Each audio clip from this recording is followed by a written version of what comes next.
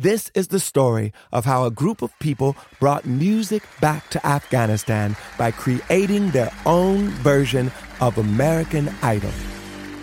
The joy they brought to the nation.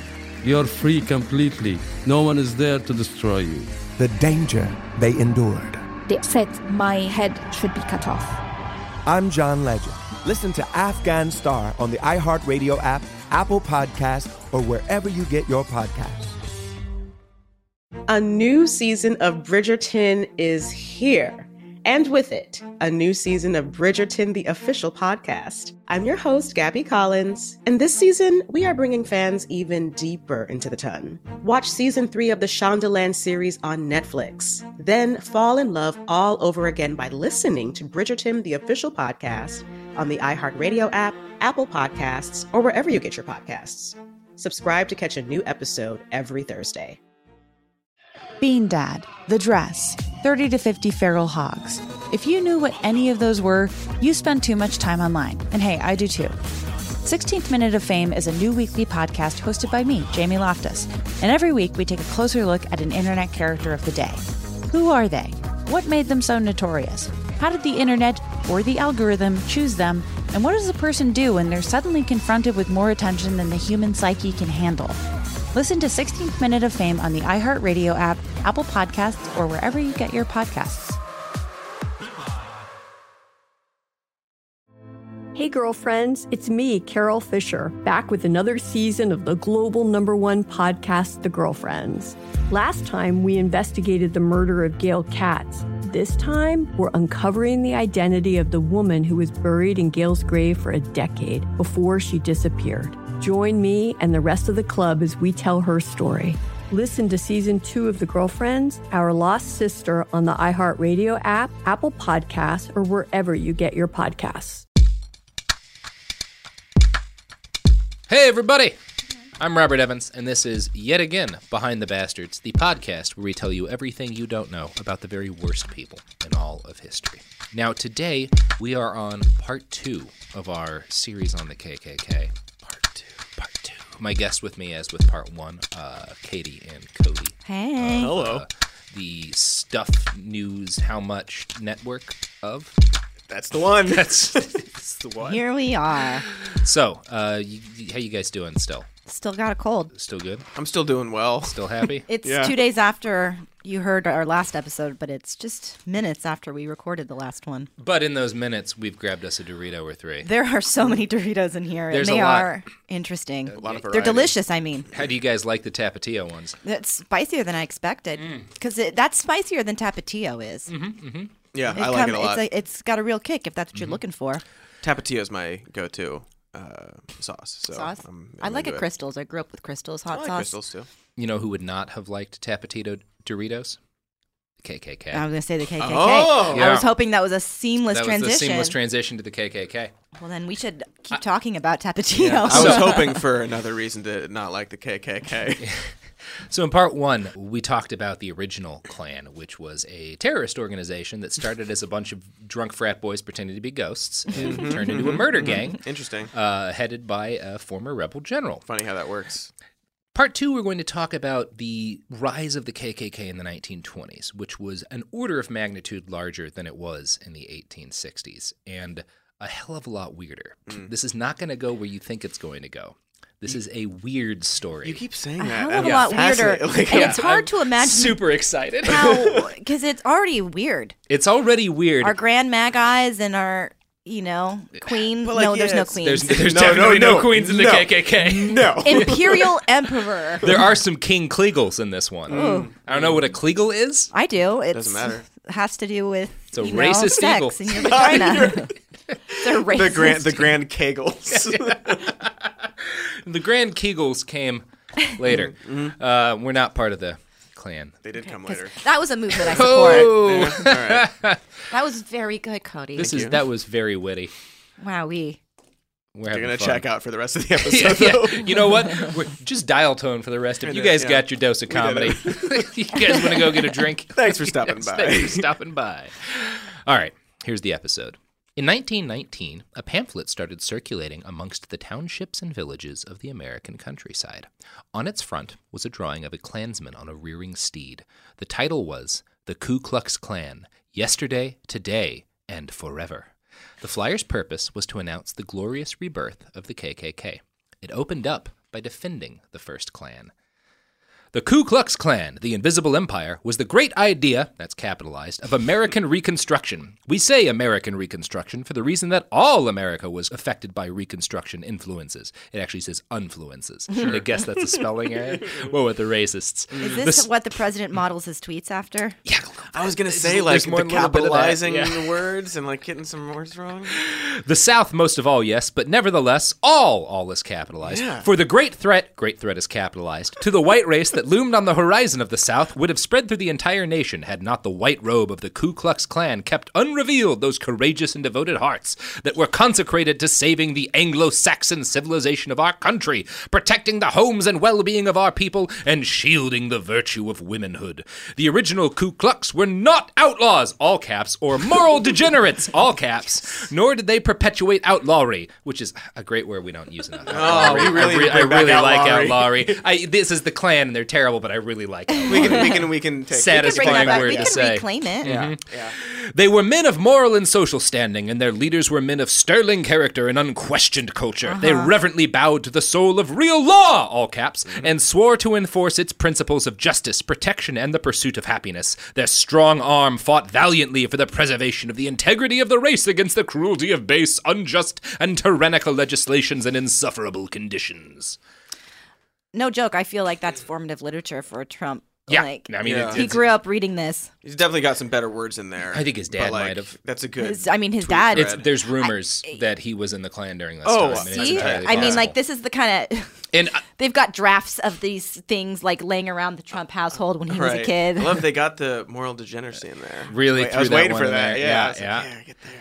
although I gotta promise, this is not gonna go where you're thinking. Okay. Now, I read a book for this episode too, The Second Coming of the KKK by Linda Gordon.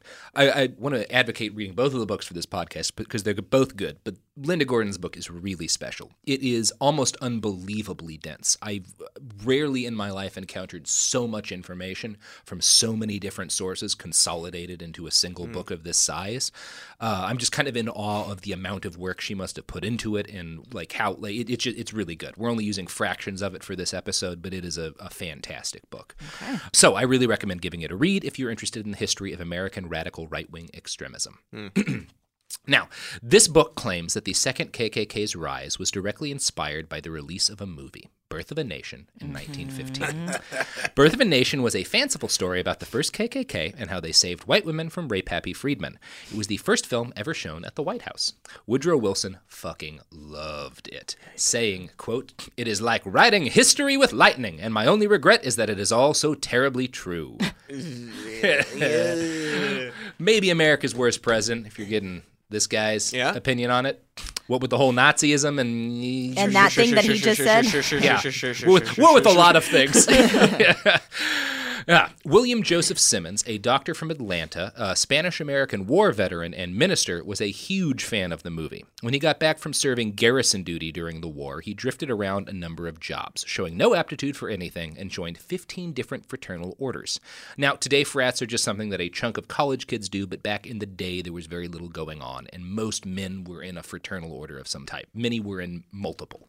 It was an extremely popular way to have something to do and feel like part of a community. Yeah. So, community's important.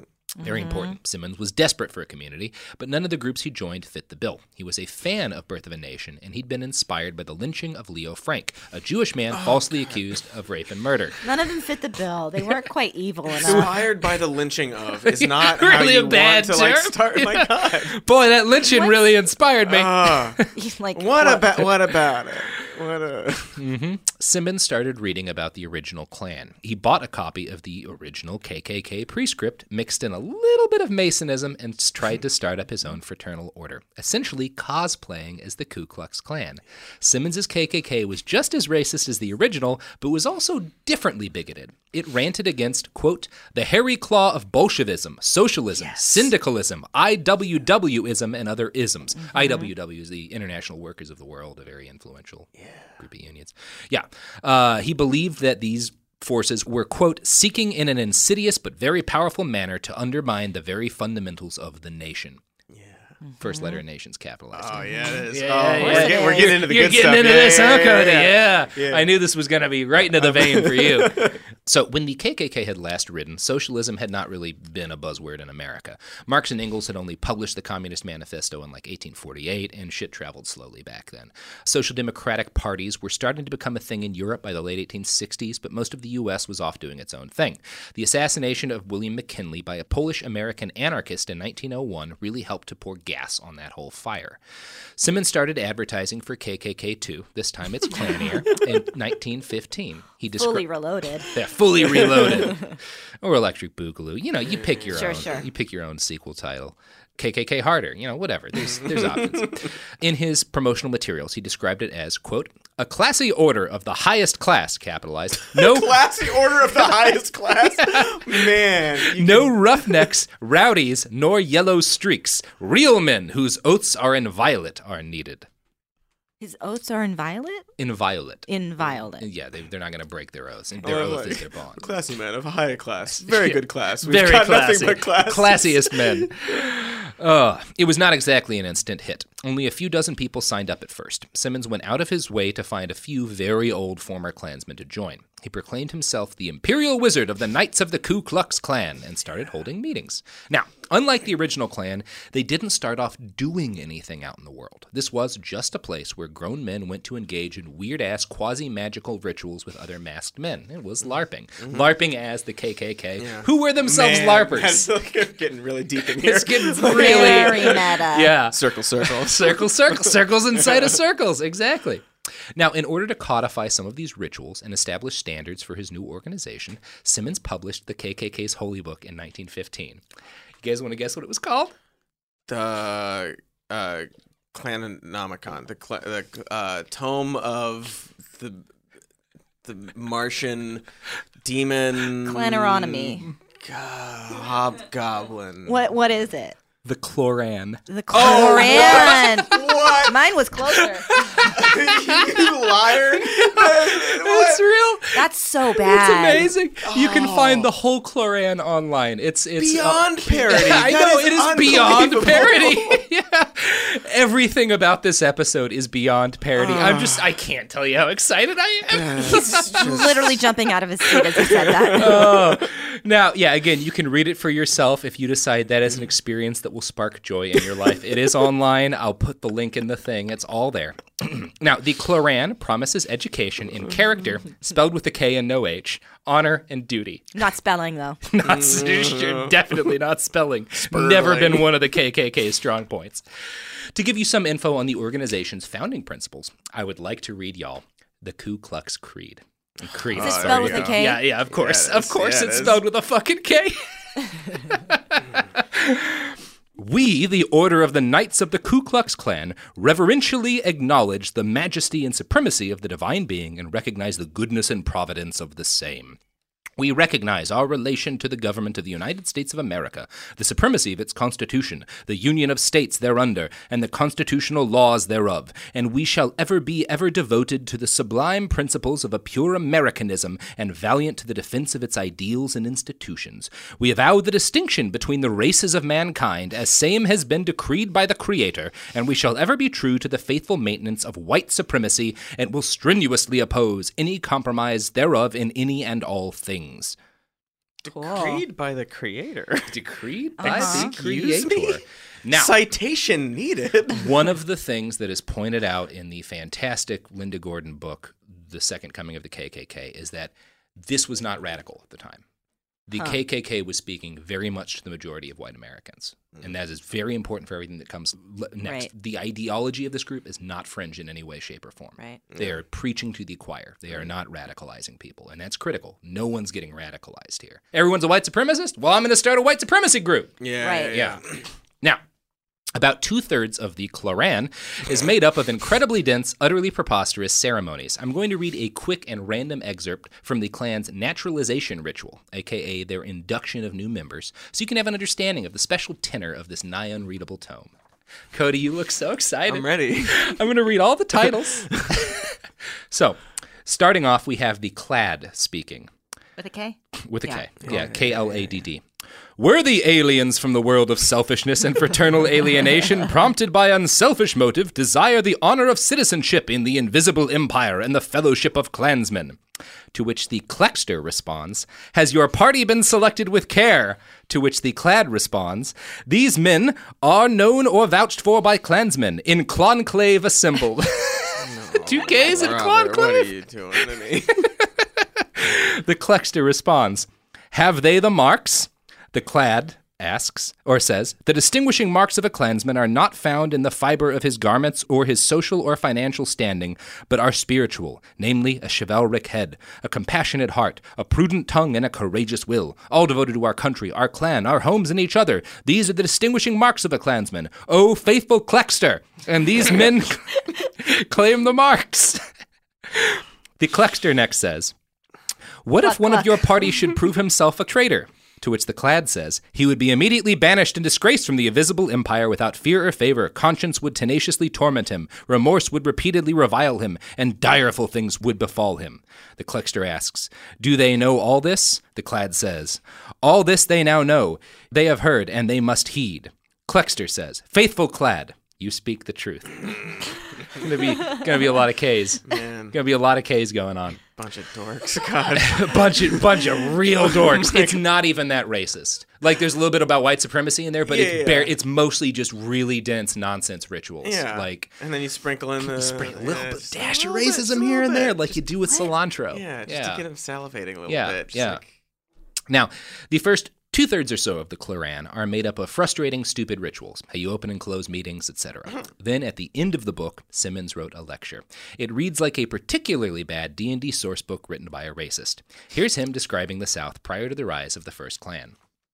Ignorance, lust, and hate, all capitalized, seized the reins of the state, capitalized, and riot, rapine, and universal ruin reigned supreme. The highest form of cultured society was thrust down, and its noble neck was forced under the iron heel of pernicious passion, who yielded a potent scepter of inquisitorial oppression, and the very blood of the Caucasian race was seriously threatened with everlasting contamination.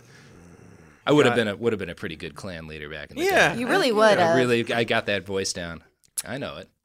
Don't explore that too much. No, because you're right. Spoiler alert, but we're about to get to an Evans.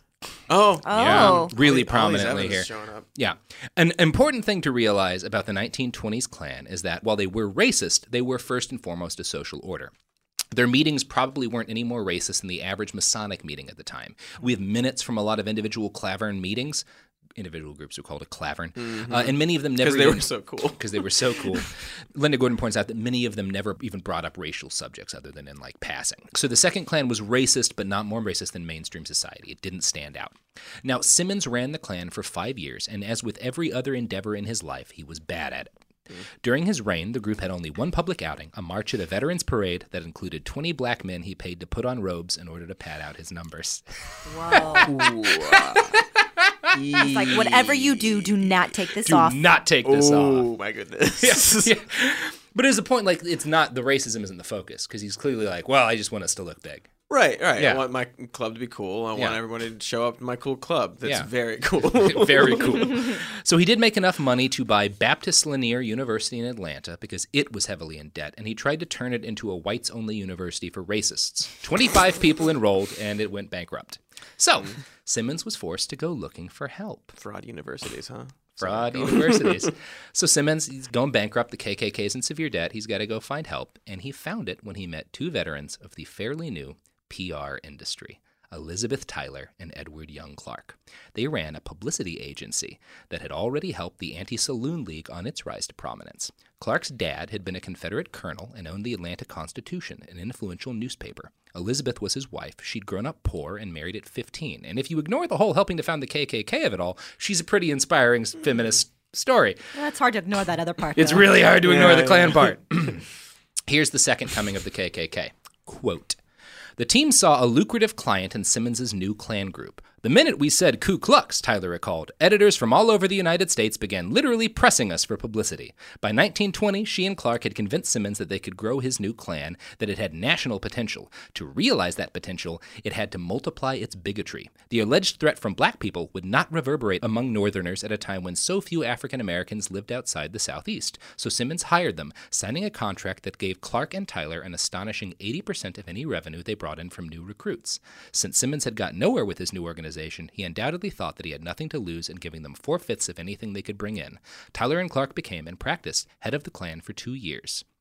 Now, they turned Simmons into a polished speaker. Engendering and exploiting fear, he would warn that degenerative forces were destroying the American way of life. These were not only black people, but also Jews, Catholics, and immigrants, the big city dwellers who were tempting Americans with immoral pleasures, sex, alcohol, and music, notably jazz. Yeah. Interesting choice of music there. You got going. Interesting choice of music. We're almost to the big reveal. Very excited. I'm so excited. Like the original Klan, the second KKK used newspapers to stoke the buzz around their organization. Simmons would give exclusive interviews where he came across as super suave and cool, and the Klan's membership would grow. Newspapers ran advertisements that included KKK application forms. Press releases ran like rain on front pages of the nation. By the summer of 1921, the new KKK reported a membership of 850,000. Now, this is almost certainly an exaggeration, but the real number was surely in the hundreds of thousands. Incredible growth over roughly a year of PR blitzes. And this is where it gets fun. The story sort of splits. One half is the tale of the various assaults and murders and attempted political coups by Klansmen over the next several years. And the other story, the bigger story, is the tale of the Klan's true purpose. It was an MLM. A multi-level marketing scheme. Oh, it was a pyramid really? scheme. The KKK, the second KKK was a motherfucking pyramid scheme. What? This is a twist.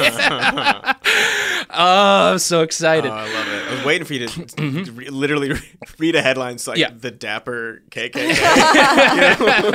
There's a shitload of those. I'll bet. Yeah. Now, we're going to talk about how the Klan became a pyramid scheme. But first, we're going to talk about some things that are legitimate products and services. The products and services that advertise on this show and or content platform. I did it by Doritos. When the Taliban banned music in Afghanistan, millions were plunged into silence. Radios were smashed, cassettes burned. You could be beaten or jailed or killed for breaking the rules. And yet, Afghans did it anyway. This is the story of how a group of people brought music back to Afghanistan by creating their own version of American Idol. The danger they endured. They said my head should be cut off. The joy they brought to the nation. You're free completely. No one is there to destroy you.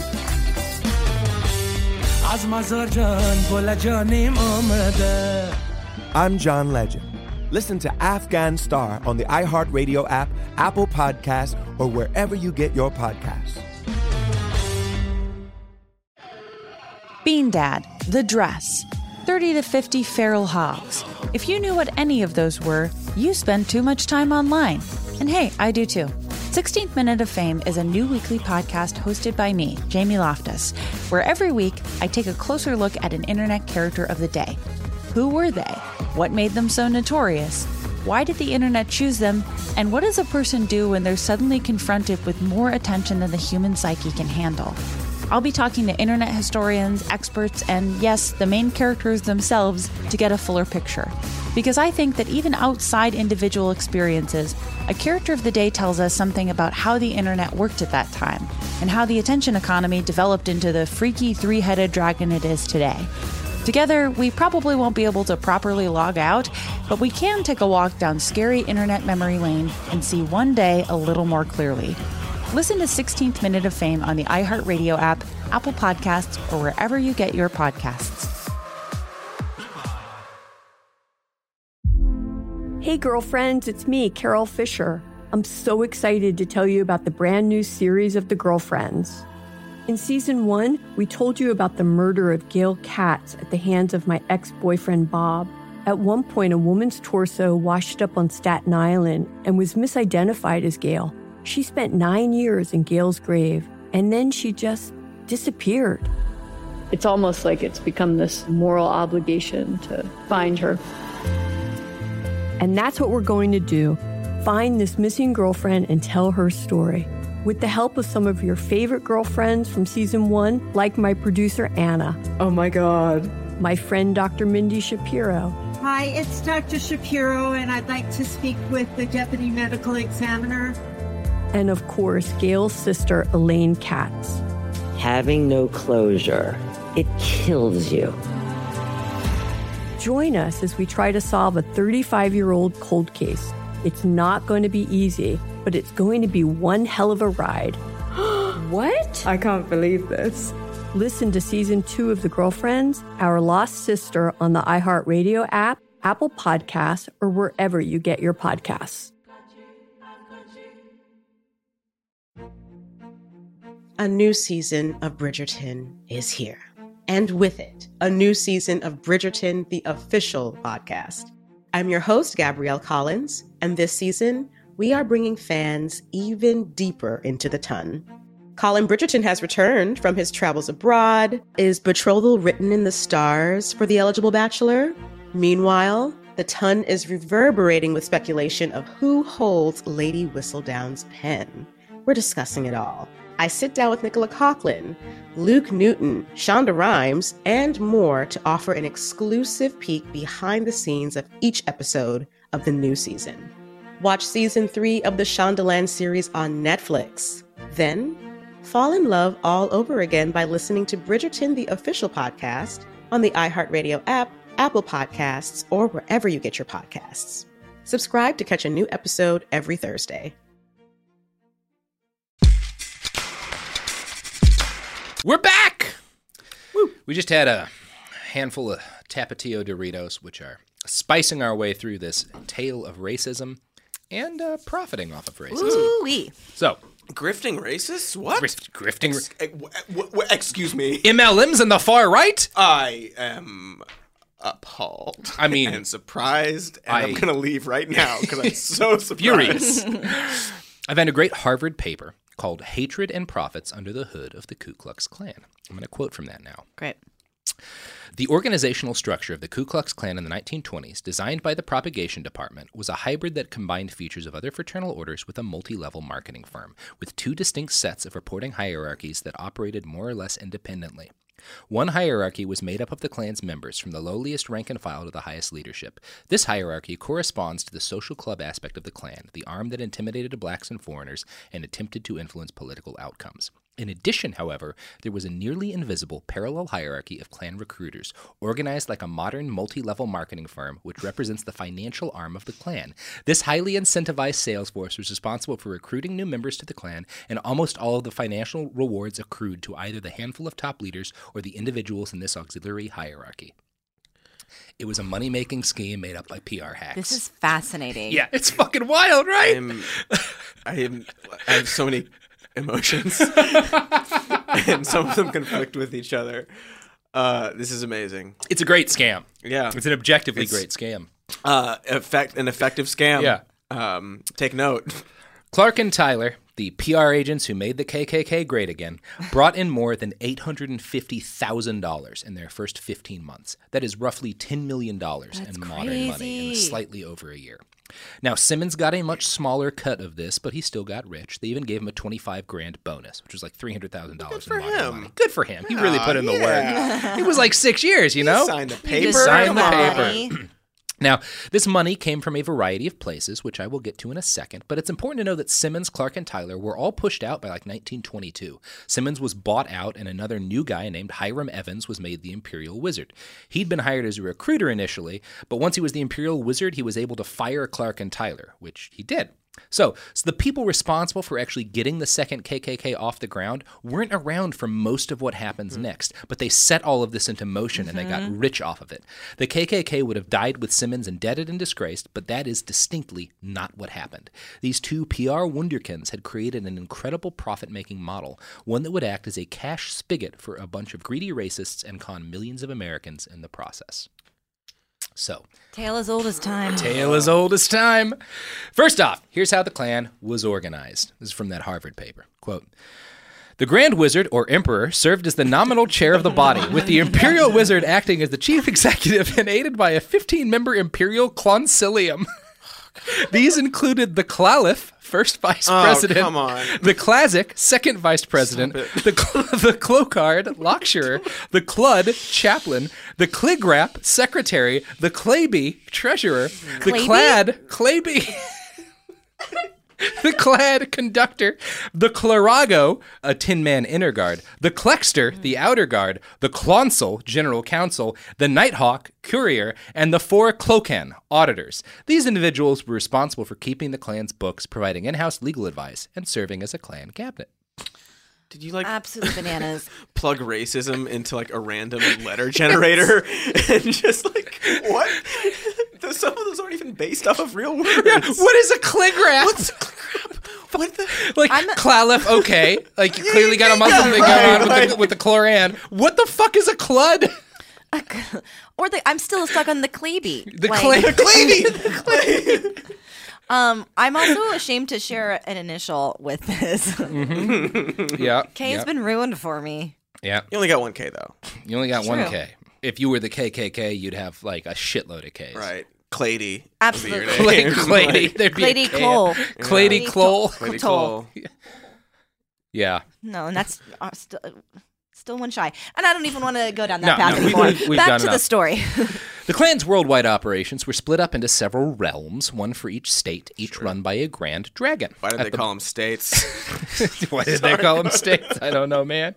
At the bottom of the organization were the ghouls, organized into claverns, which were headed by exalted cyclopses. This is nuts. This is nuts. Did you say exalted cyclops? Like, what are you? Those are the ghouls. Exalted cyclops? The exalted cyclops heads a clavern, yeah. Mm-hmm. A They, clavern. Okay, they so know, ghouls- like gnomes. Like, so, like, why would you just like say you were ghouls? We're ghouls. We're ghouls. We're the ghouls. We're ghouls. Ghouls make up a clavan. Ghouls make up a clavern. They're the rank and file of the Klansmen. I'm sorry. Mm-hmm. And they're headed by a grand Cyclops. Grand Right? Cyclops. Yeah. This is absolutely more than I ever wanted to know. Exalted Cyclops. Yeah, Sorry. these are like Gotta get that right. a few of these things I'm never gonna forget. Yeah. and I'm not happy about it. Yeah. Yeah, no, it's stuck there forever now. Yeah, if you think about the KKK as a political or militant organization, outside of the silly names, this structure makes sense. But once you understand the financial dimensions, well, it becomes very clearly a pyramid scheme.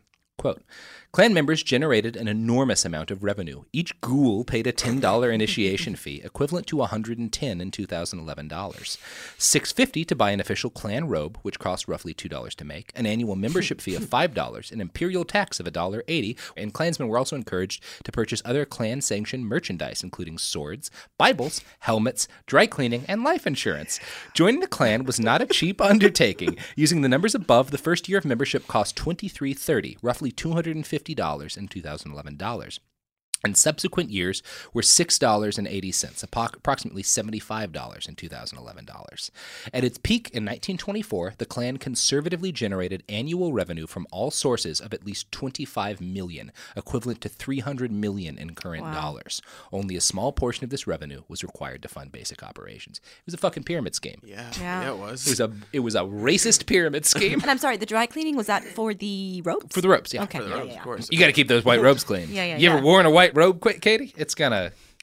I haven't. You gonna know, get I dusty. really haven't ever worn a white I robe. can make some assumptions about it though. Yeah. The problems that come from wearing Yeah. a white robe. You and drink a terrorizing coffee people. once. You It drink shows- coffee once. You like bloody up somebody It once. shows everything. It shows everything. Shows everything. Especially racism. Were the swords like branded? Or did it was like, yeah. Yeah, they were. Yeah, Of course, they were Very. branded swords, Yes, Cody. all Very right. cool. Sorry, what a foolish question. I apologize. This economic growth was possible thanks to an enormous sales force, started in 1921 by our PR friends and soon over 1,000 people strong. Each Grand Dragon, the state clan heads, got $2.50 out of each $10 membership fee. Members also paid a $1 yearly tax, which went to the Grand Dragon.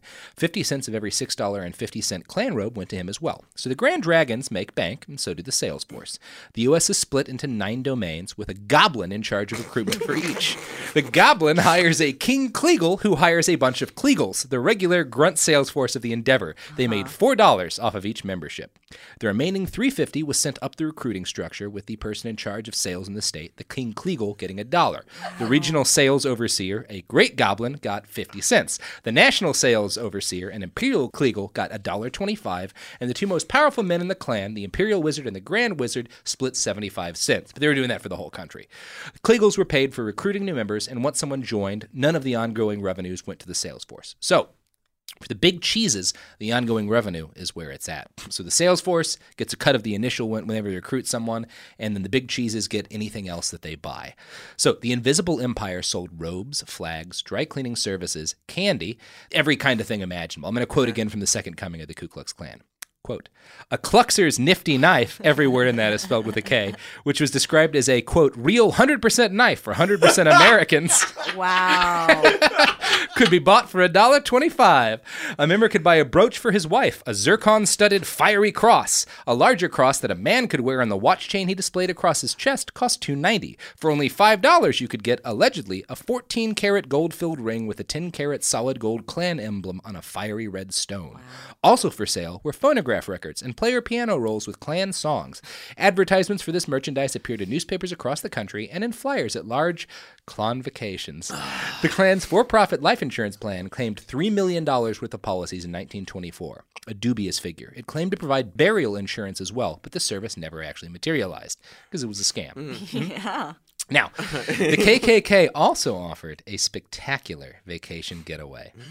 I found an ad from sometime in the night. And that's not a clickation? It's, well, just you wait. I'm going to hand you the ad, Katie, and you can describe it to the readers. Now, it's from sometime in the 20s. Duke University, which is where I found this hosted, didn't know exactly when. And it talks about, you know what, I'm just gonna have you describe this ad, Katie. All right. To all the clans and clansmen of Texas, and then there's like a little image that says, Cool Coast Camp, the healthiest road to the coolest summer. Are all those words spelled with a K in Cool Coast Camp? Every single one that you could imagine. And the coolest summer. Cool Coast Camp.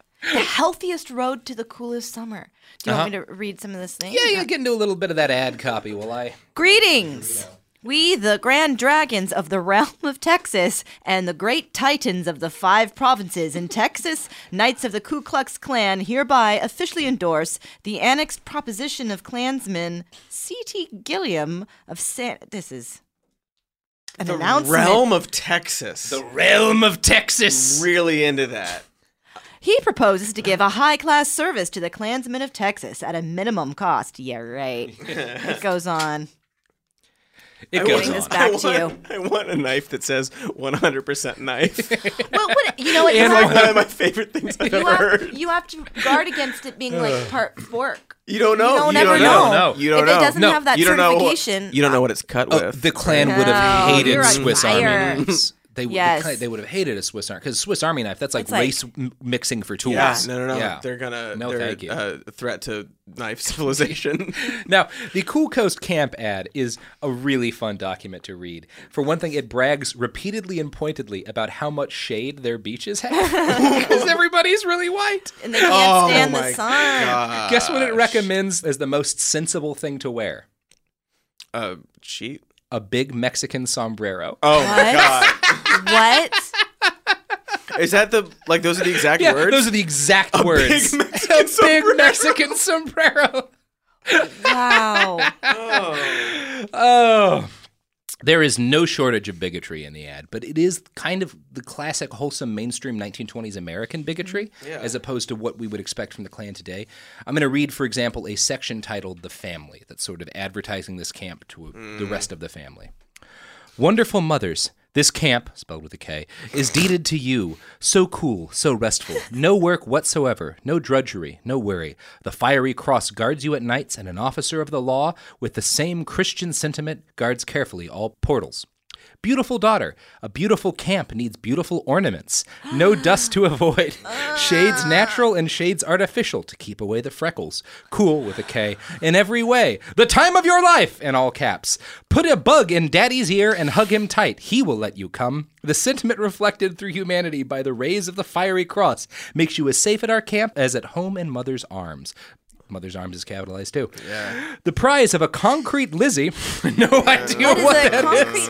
I have no idea. Is it with a K? I bet someone out there listening No, does. the only thing's with a C that's spelled with a C. I'm so disappointed. I don't know in you, what the KK. fuck a concrete Lizzie is, but it's Concrete Lizzie. that was the prize given to any person who could find a more wonderful spot in America.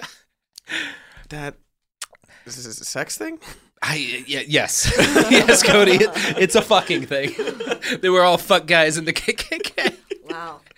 A concrete Lizzie. Ah, concrete Lizzie in this day and age. Oh, no. All right. Yeah. Well. Cool at coast. At a low cost. At an affordable cost. At a low all of this. cost. Yeah.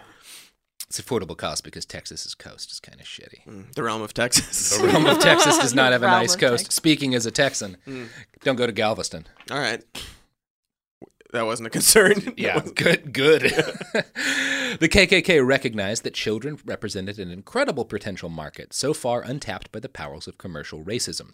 They opened 3 auxiliary groups for children. The Junior KKK, starting in 1923, was literally just a child's version of the KKK. One new Junior KKK chapter announced its opening by blowing a horn and lighting a cross and the letter J on fire. Wow. For Junior. Oh, no. Oh, no. For young girls, there was the Tri-K Club. Club is spelled with a K. Modeled after popular sororities at the time. Now, there was plenty of racism in the Tri-K. Historian Christina Durocher described the central message of their propaganda as, quote, white girls should remove themselves from contact with all blacks, a passive way of preserving white supremacy. But the Tri-K Club was first and foremost a social club. I found an illustrated collection of the KKK sheet music on Google Books because internet, and it included the ritual of the Tri-K Club, which seems like it was probably patterned off the Quran. It includes a pledge song of this racism sorority. I'm going to read just the first verse, which is all I could find. We pledge to you our friendship true, through happiness and tears. The tie that binds our hearts to you will hold throughout the years. Beneath this flag that waves above, this cross that lights our way, you'll always find a sister's love in the heart of each Tri-K. Oh. I got no. This is good for Make girls. new friends, this is but good for young keep girls. the old. Yeah. Burning cross is a little weird. Yeah. It was just it's a bright cross. It's a bright cross. You didn't say burning. They didn't say burning. Yeah. You don't know why it's lit up. It's just illuminated in flame. Yeah. It's weird how prescient you saying that is about to be. Now, Hiram Evans, who ousted the PR people at the end of 1922 and became the next imperial wizard, still wanted to make money. But he was also someone for whom straight-up racism was a huge part of the appeal. Here's the second coming of the KKK. His first career as a dentist might seem modest. One of his rivals liked to call him a tooth puller, and he took advantage of the impression, calling himself the most average man in America, so as to normalize the Klan. His short, plump stature added to his everyman image. In fact, he was capable of serious violence. In Dallas, where he joined the Klan in 1920, he had organized black squads that kidnapped and tortured at least one black man. Dallas, by the way, used to be known as the most racist city in America around this time, the city of hate. And it was actually a really cool story. The Dallas Morning News crippled the Klan in that city by having reporters find where their meetings were and take down notes of all of the license plates they saw to figure out which elected members and who was in the Klan and published that shit. The Dallas really Morning cool. News did a lot of damage to the KKK. Yeah, so. Thanks. Dox the KKK. Dox the fucking fascists. Yeah. Did a great job. So, Dallas Morning News is Antifa, I guess. Yeah. Now, Evans decided that the Klan should be more than an MLM. It should be a political party. He moved the KKK's headquarters to D.C. and established a magazine, Fellowship Forum, that was not explicitly tied to the KKK, but existed to further its political aims. The Fellowship Forum billed itself as standing for pure Americanism. Mm-hmm. There were also, in a number of the documents I read, the sentiment America First, which apparently came from the KKK before it became the center of Charles Lindbergh's organization. You found that in a lot of their documents. Not there was surprising. also, they just recently come out that there was talk about a wall at one of the big Klonvacations they held, a guy talking about we need a silver wall to keep out immigrants, but he was not talking about one at the Mexican border. He was talking about a wall of laws to stop people from Italy from getting into the country. They really hated Catholics. Yeah. So racist, but different. Differently racist from them. Yeah. Fundamental concept. Some same fundamental Just concept. lift it, dress it up a little differently, put it over They there. wanted the Mexicans because they need those sombreros. That's right. They wanted exactly. sombreros. You need the Mexican sombreros to stay in the shade when you go to the cool coast. The cool coast camp. Oh, good God. Soon after taking charge, Evans realized that the leader of the Indiana KKK, David Stevenson, had some potential. He put him in charge of recruitment for 7 states. Here's that book again. I'm a nobody from nowhere, really, but I've got the biggest brains, he boasted. I'm going to be the biggest man in the United States. But Stevenson was a fraud several times over. He claimed to be the millionaire son of a wealthy businessman and to have earned a decoration for bravery in World War I. In fact, he was the son of a Texas sharecropper. His education at a parochial school ended with the 8th grade, and his stint with the Army was as a recruiter in Iowa. He boasted of owning a wholesale coal supply and auto accessory companies, but in fact worked as a salesman for someone else's coal company. He married at least 3 women, drank heavily, got into fights, beat his wives, and attempted to rape several other women.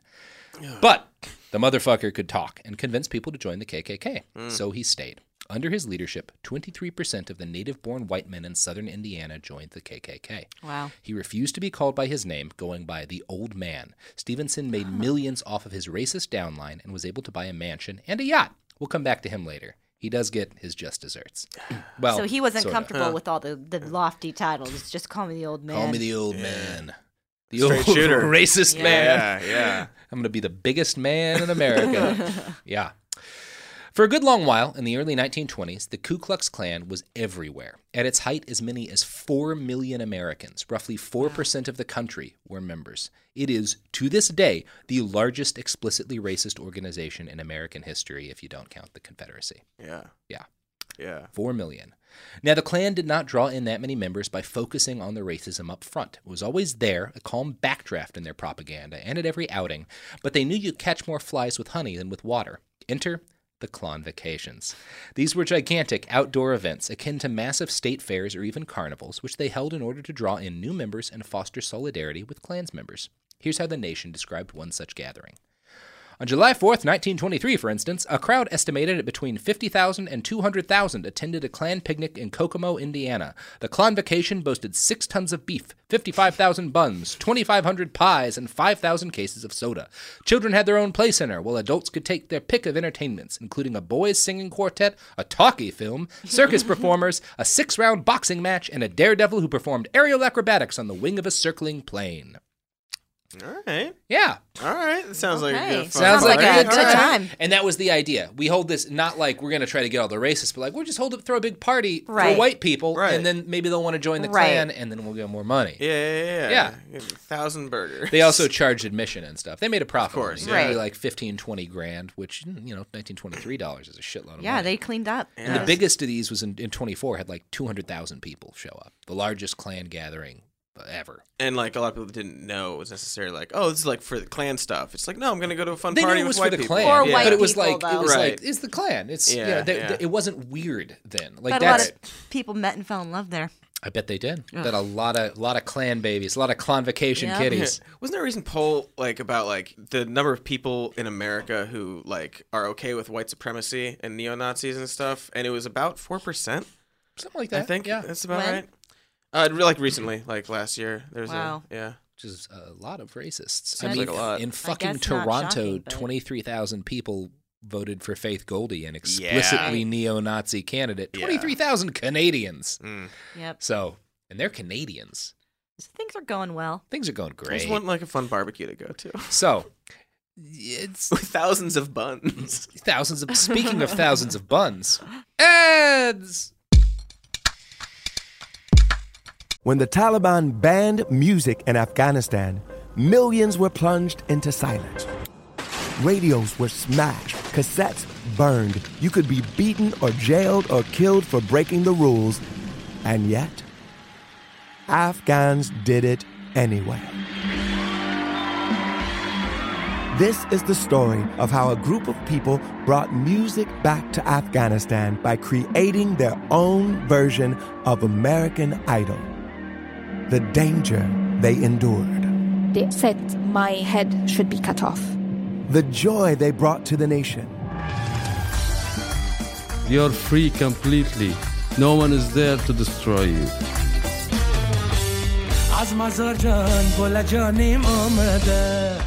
I'm John Legend.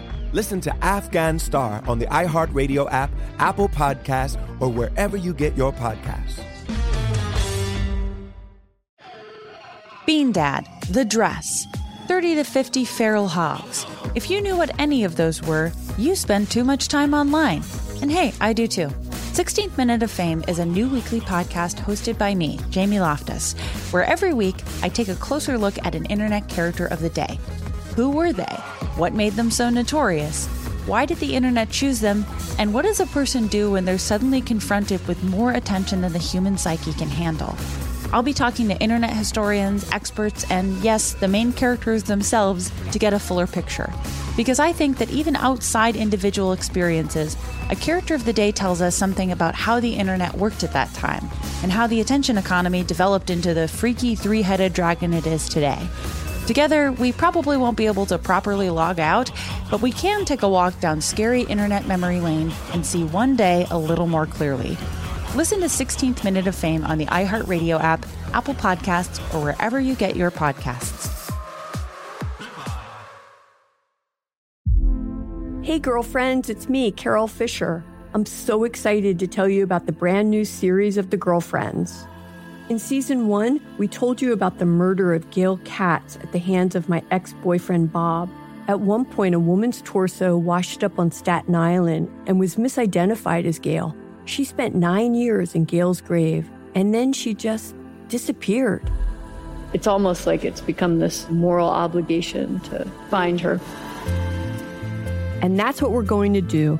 Find this missing girlfriend and tell her story. With the help of some of your favorite girlfriends from season 1, like my producer Anna. Oh my God. My friend Dr. Mindy Shapiro. Hi, it's Dr. Shapiro, and I'd like to speak with the deputy medical examiner. And of course, Gail's sister, Elaine Katz. Having no closure, it kills you. Join us as we try to solve a 35-year-old cold case. It's not going to be easy, but it's going to be one hell of a ride. What? I can't believe this. Listen to season 2 of The Girlfriends, Our Lost Sister on the iHeartRadio app, Apple Podcasts, or wherever you get your podcasts. A new season of Bridgerton is here. And with it, a new season of Bridgerton, the official podcast. I'm your host, Gabrielle Collins, and this season, we are bringing fans even deeper into the ton. Colin Bridgerton has returned from his travels abroad. Is betrothal written in the stars for the eligible bachelor? Meanwhile, the ton is reverberating with speculation of who holds Lady Whistledown's pen. We're discussing it all. I sit down with Nicola Coughlan, Luke Newton, Shonda Rhimes, and more to offer an exclusive peek behind the scenes of each episode of the new season.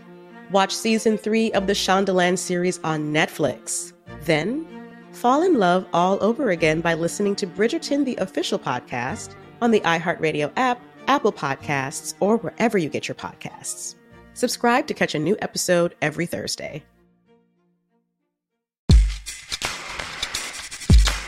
We're back. We're talking about Clonvacations, the KKK's primary method of recruiting new Klansmen. I hate these words. I do There's too. way too many K's being set up in here. I slightly cringe every time. Cringe with a K? Yeah. Clinge. Absolutely. Cloringe. Large cross burnings were also held at Clonvacations, but unlike the Yes. first and latter types of cross burnings that we're familiar with today, these were not primarily hateful spectacles. So like a cross burning is like the most racist thing you can do. These were not like, they were pro-Protestant and everyone knew the Klan was anti-Catholic. But the cross burnings were more like a fireworks show. Like they would compete to see who could build the biggest like cross, some of which were like 50 feet tall, some of which were too big to even burn. They would like fuck up sometimes. They would make gigantic crosses and cover them with light bulbs. Like it was like a, look at this cool thing that we're doing. Yeah, like Monster Truck Burning Man. It's kind like of stuff. Burning Man. Thank you. A That's- little bit of that, because they weren't like going to like black people's houses and putting them on their lawns. Like that may have happened out in the sticks sometimes, but like the main purpose was to like entertain people. Right, That was the right. goal of the cross things. So in this context. At a convocation. At a convocation. But when you're out in the wild, much more and it was insidious. Usually, we will be getting to that. I will be talking about the violence and stuff. But from what I read, cross burnings were not a huge part of the violence at that point. Like, that was more of like a showy thing that you did at the big events, and the violence was the violence. The Klan did describe themselves as the Army of the Cross, and I do want to really point out how much anti-Catholic bias was critical to this, too, because they were super racist against Catholics, as well as black people and Jews, and I guess you're not racist against socialists, but they didn't like socialists either. Anybody that wasn't like, that wasn't a very specific kind of card-carrying member of the very legitimate organization. The Ku Klux Klan. Yeah. The Klansmen also played highly publicized baseball games, often against teams of people that they defined in their propaganda as aliens. The second coming of the KKK notes, quote, "The Youngstown Klan team challenged the Knights of Columbus, and the Klan played Wichita's crack-colored team, the Monrovians. The Klan lost. Finally, in areas of Klan strength, it operated sandlot teams that played in recognized leagues, sometimes semi-pro teams. Indiana, a Klan stronghold, fielded a dozen such teams. These leagues might play in stadiums, and the newspaper coverage might list all team members. No secrecy here. In Los Angeles, the Klan team played a 3-game charity series against a B'nai B'rith team. And in 1927, in Washington, D.C., the Klan played against the Hebrew All-Stars. Newspaper coverage typically treated the Klan team like all others, with no particular attention to Klan politics. Thus, baseball functioned to normalize the Klan so that it could appear as a benign club, akin to the Elks, or, again, a labor union. Wow. KKK playing the B'nai B'rith at baseball? That's wild. America's pastime. I would never have guessed that was the thing that happened in history. Yeah. Now, while all this was going on, there were Klaverns who took to the KKK's more traditional activities, violently oppressing minorities. A number of Klaverns exercised vigilante justice. That is an important story, which I've waited until the end to cover. That's because I think it's important to understand what the Second Klan was in context. The First Klan was awful and a clear terrorist organization. It was viewed by most Americans as a terrorist organization, at least outside of the South. But the only real ethos of the Second Klan was making money. The racism and bigotry was just there because in 1922 it sold. If the same PR people that had hatched this scheme were around today, they would have made a fraternal order that was super woke and PC because there's more money there now. Like I'm sure they were racist too, but it wasn't about that. It was about making the money. And the Klan, again, it's important to understand, if you're going to understand the 20s, that everyone knew the Klan was racist, but everyone was racist. Right. Yep. Like the woke people were racist. Yeah. Our grandparents were racist. Yeah, everybody was. Right. Back in the 20s. Yeah. It was only a grift because of the money-making structure. It wasn't it was not considered extreme. And not radicalizing anybody or anything like that. Yeah. Now, what we're going to talk about, the violent part, was extreme, and that is an important factor, but that was an ancillary thing that happened because of the original KKK's history and because a lot of racists are violent. The violence was not primarily the goal of the organization. The message of it was a pyramid scheme. Right. Yeah. So, in the early 1920s, urban crime rose by 24% in the United States. Klan propaganda heavily emphasized these rising crime rates and billed the Klan as, like their predecessors, regulators. Much of this crime was driven by prohibition, and prohibition was a cause the KKK firmly supported. Also, women's voting rights. There's a feminist angle to the Klan, too. Right. We're not going to get into enough of it here, but there was a women's auxiliary KKK, very popular. Like the Klan was, because one of the two PR people who founded this was a woman, was one of the first organizations in America to realize, like, well, women are voting now, so they have political power. They also have more money now, so we should go after them. Right. We should get that. We should get that fucking money. Well and done. they did. Yeah. Put more women in the KKK. The KK feminist icon. The KKK. Yeah.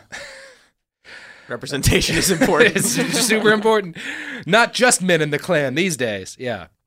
Some people even called the Klan the militant wing of the temperance movement. Generally, Klansmen and individual Klaverns were willing to use violence against black people, of course, but also any other bugbear of that era's right wing. They carried out a raid that arrested 52 bootleggers in Anaheim, got 125 people arrested in Indianapolis, again, bootleggers. In the Northwest, they spent a lot of time threatening labor organizers. One Oregon Kliegel sent out this warning: "If you are the mouthpiece of American labor in this locality warned and do not endorse the above principles, then you should be a fit subject for a vigilance committee." I found another piece of sheet music in the KKK's songbook that puts forward this regulator depiction of the KKK. It's titled, "There's a Klansman Watching You." Oh, no. You guys want to sing this for me? Cody, that's all you. You're right. You did the other thing. And also, you're the musician. There's a class of people patriotic in their work, always on their guard, always watchful, misspelled, and alert. They all make good citizens. They're friends of Uncle Sam. They fight for right with all their might. They're called the Ku Klux Klan. That's the verse. Keep going, man. You will find them out in the country. You will find them in town. They're as thick as bees in clover. You can't tell when they're around. You may think that you're going to fool them. Have a care what you do. The Ku Klux Klan are always watching. They're sure watching you. There's a second verse that I will not do. Wow. Wow, that was a virtuoso performance. Thank you. That's how it goes. Those are the notes. That's the melody. Way that goes. So where did they sing this again? What was meetings? Their Church. Anthem? They had records. They had records, Katie. Oh. They had a publishing press and a record press. My God. So that's like you're having a dinner party and you're like, let's put on the new Klan record. Yeah, you guys heard there's a Klansman watching you? The shit is fire. Yeah. Oregon and Oklahoma were particular centers of Klan Vigilance Committee violence. The second coming of the KKK summarizes, quote, 3 Oregon cases known as the Oregon outrages captured widespread press attention when night riders terrified their victims with such lynching threats. J.F. Hale, a piano salesman, white, was accused of illicit sexual affairs, and the would-be lynchers demanded that he break off the improper relationships. He may have also been targeted because he owed money that a Klansman was having trouble collecting.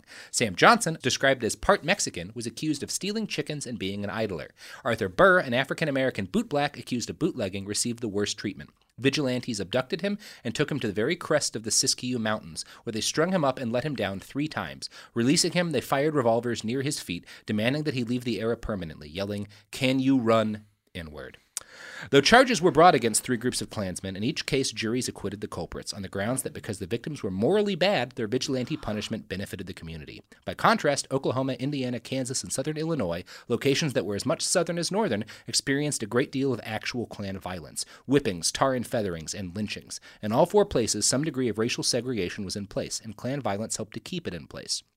In Oklahoma, Klan-provoked violence became so widespread, with a reported 1 flogging for every night of the year, that the governor placed parts of the state under martial law. Klan efforts got him impeached in 1923. Wow. Oklahoma law officers sometimes handed suspects over to Klan whipping parties or even participated in the beatings. In Kansas, Klansmen abducted an anti-Klan mayor, tied him to a tree, and laid 30 stripes on his bare back.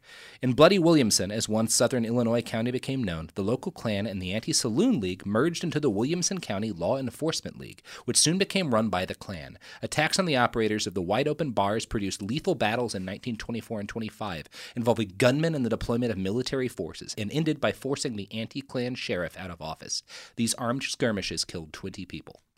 So, do not want to be ignoring the violence. Right, here. this is still happening. This is but still it's not. happening. Wasn't the overarching like?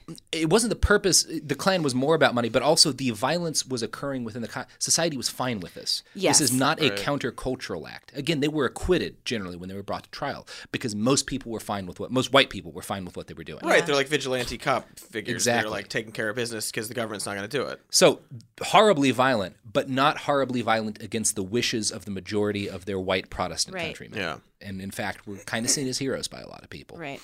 Which was true only in the South for the original KKK. Right. North was not cool. Yeah, it's a gang of racist Batmen. It's a gang of racist Batmen, exactly. Yeah. And America's always loved a vigilante badass. That's the Punisher, but racist. Right, yeah. In 1925, the KKK even carried out an attack on the home of the young Malcolm X when he and his parents lived in North Omaha. Here's a quote from Malcolm's autobiography. It actually is how his autobiography starts. When my mother was pregnant with me, she told me later, a party of hooded Ku Klux Klan riders galloped up to our home in Omaha, Nebraska one night. Surrounding the house, brandishing their shotguns and rifles, they shouted for my father to come out. My mother went to the front door and opened it. Standing where they could see her pregnant condition, she told them that she was alone with her 3 small children and that my father was away, preaching in Milwaukee. The Klansmen shouted threats and warnings at her that we had better get out of town because the good Christian white people were not going to stand for my father's spreading trouble among the good Negroes of Omaha with the Back to Africa preachings of Marcus Garvey. My father, the Reverend Earl Little, was a Baptist minister, a dedicated organizer for Marcus Aurelius Garvey's UNIA, United Negro Improvement Association. With the help of such disciples as my father, Garvey, from his headquarters in New York City's Harlem, was raising the banner of black race purity and exhorting the Negro masses to return to their ancestral African homeland, a cause which had made Garvey the most controversial black man on earth. Still shouting threats, the Klansmen finally spurred their horses and galloped around the house, shattering every window pane with their gun butts. Then they rode off into the night, their torches flaring as suddenly as they had come. That's terrifying. Yeah, it's horrifying. Now, like all good and bad pyramid schemes, the Klan had to come to an end. It was finally brought down, not by the U.S. government, because probably most of the U.S. government was fine with it, but by the incompetence, greed, and corruption of its leaders. It's always that with these kind of far-right gangs. Philip Fox, editor of the Imperial Nighthawk, a major Klan newspaper, was sentenced to life imprisonment for murdering another Klansman he considered a rival. Hiram Evans called it a personal affair. Governor Ed Jackson of Indiana, a Klansman, was indicted for bribery. Officers of the Klan Bank were also indicted for embezzlement and grand larceny. There were countless scandals and arrests, a fight with the FBI that led to 19 people being charged, members caught drinking and bootlegging and paying for back-alley abortions. They picked a fight with J. Edgar Hoover. Not a smart guy to pick a fight with in 1924. Really bad guy to pick a fight with in that period of time. They did not win that fight. Yeah. The final nail in the KKK's coffin was the conviction of Indiana Grand Dragon Stevenson, who we talked about earlier, for kidnapping, raping, and murdering his secretary. What? Now, only the classiest high class. I mean, I was waiting it to be like white collar, like a tax thing or No, something. no, like he's straight up paying for like a terrible thing he did. Well, and here's what it's actually even worse than it sounds, because he did not technically murder her. He raped her and assaulted her, and then she killed herself. But the jury convicted him of murder because they believed he'd ruined her. Mm-hmm. Sure. Which is also why she killed herself. So Yeah. it's like even worse than right. Just because it's the 20s and it was a garbage time to exist. Yeah, it's messed up. But Stevenson went to fucking prison. Did he die in prison? I think so, yeah. He was convicted of second-degree murder. All right. Yeah.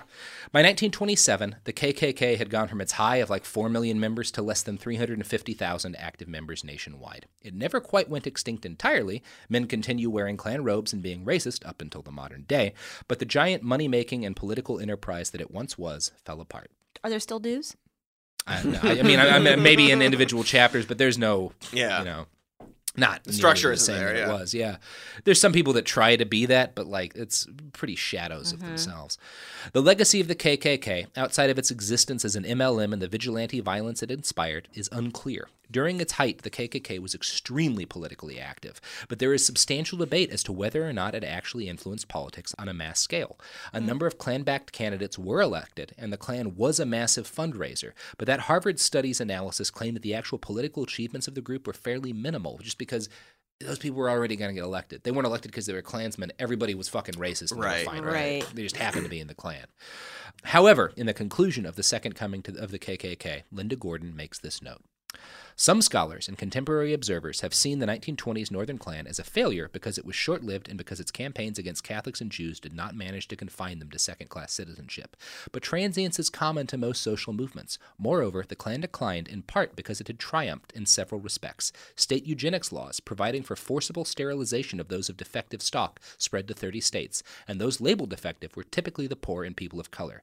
The biggest Klan victory was immigration restriction, and Imperial Wizard Evans repeatedly claimed credit for its passage.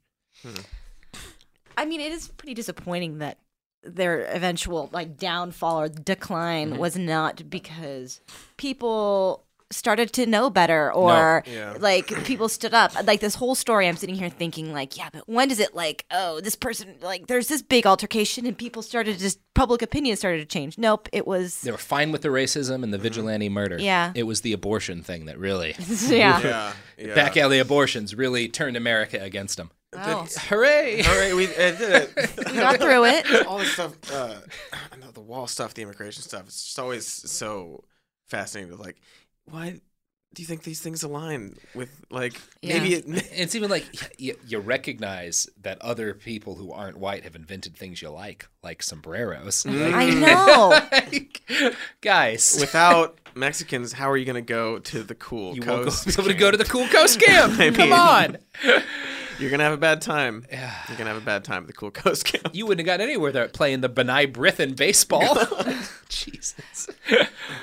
That is fascinating. That was a twist. That was yeah. And now I know what MLM means. Mm-hmm. Multi-level marketing, yeah. It's really important in the politics of today. Yeah. I just hadn't heard that abbreviation. Money lives matter. There is a direct line between the strategy behind the KKK and the strategy behind Amway, which is the source of the fortune of Betsy DeVos. Mm-hmm.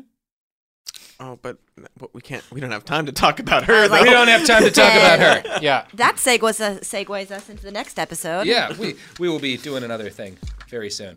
Plugs. Plugs. Plug time. Check us out on the internet. Twitter. Patreon.com/somemorenews. Twitter.com/somemorenews. I was getting there. Okay, it seemed like you were just like passing it off. No. Right, you do it. Finish it. You said on the internet. That's pretty vague.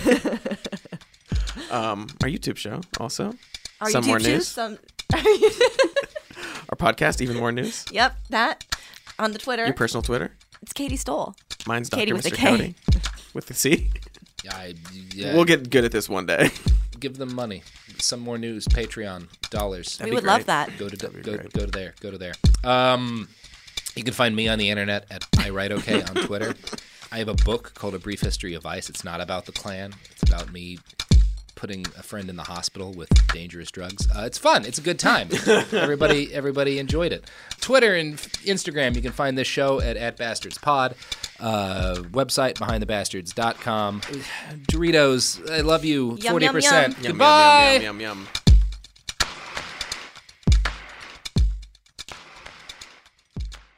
This is the story of how a group of people brought music back to Afghanistan by creating their own version of American Idol. The joy they brought to the nation. You're free completely. No one is there to destroy you. The danger they endured. They said my head should be cut off. I'm John Legend. Listen to Afghan Star on the iHeartRadio app, Apple Podcasts, or wherever you get your podcasts. A new season of Bridgerton is here. And with it, a new season of Bridgerton, the official podcast. I'm your host, Gabby Collins. And this season, we are bringing fans even deeper into the ton. Watch season 3 of the Shondaland series on Netflix. Then fall in love all over again by listening to Bridgerton, the official podcast on the iHeartRadio app, Apple Podcasts, or wherever you get your podcasts. Subscribe to catch a new episode every Thursday. Bean Dad, The Dress, 30 to 50 Feral Hogs. If you knew what any of those were, you spend too much time online. And hey, I do too. 16th Minute of Fame is a new weekly podcast hosted by me, Jamie Loftus. And every week we take a closer look at an internet character of the day. Who are they? What made them so notorious? How did the internet, or the algorithm, choose them? And what does a person do when they're suddenly confronted with more attention than the human psyche can handle? Listen to 16th Minute of Fame on the iHeartRadio app, Apple Podcasts, or wherever you get your podcasts. Hey girlfriends, it's me, Carol Fisher, back with another season of the global #1 podcast, The Girlfriends. Last time, we investigated the murder of Gail Katz. This time, we're uncovering the identity of the woman who was buried in Gail's grave for a decade before she disappeared. Join me and the rest of the club as we tell her story. Listen to Season 2 of The Girlfriends, Our Lost Sister on the iHeartRadio app, Apple Podcasts, or wherever you get your podcasts.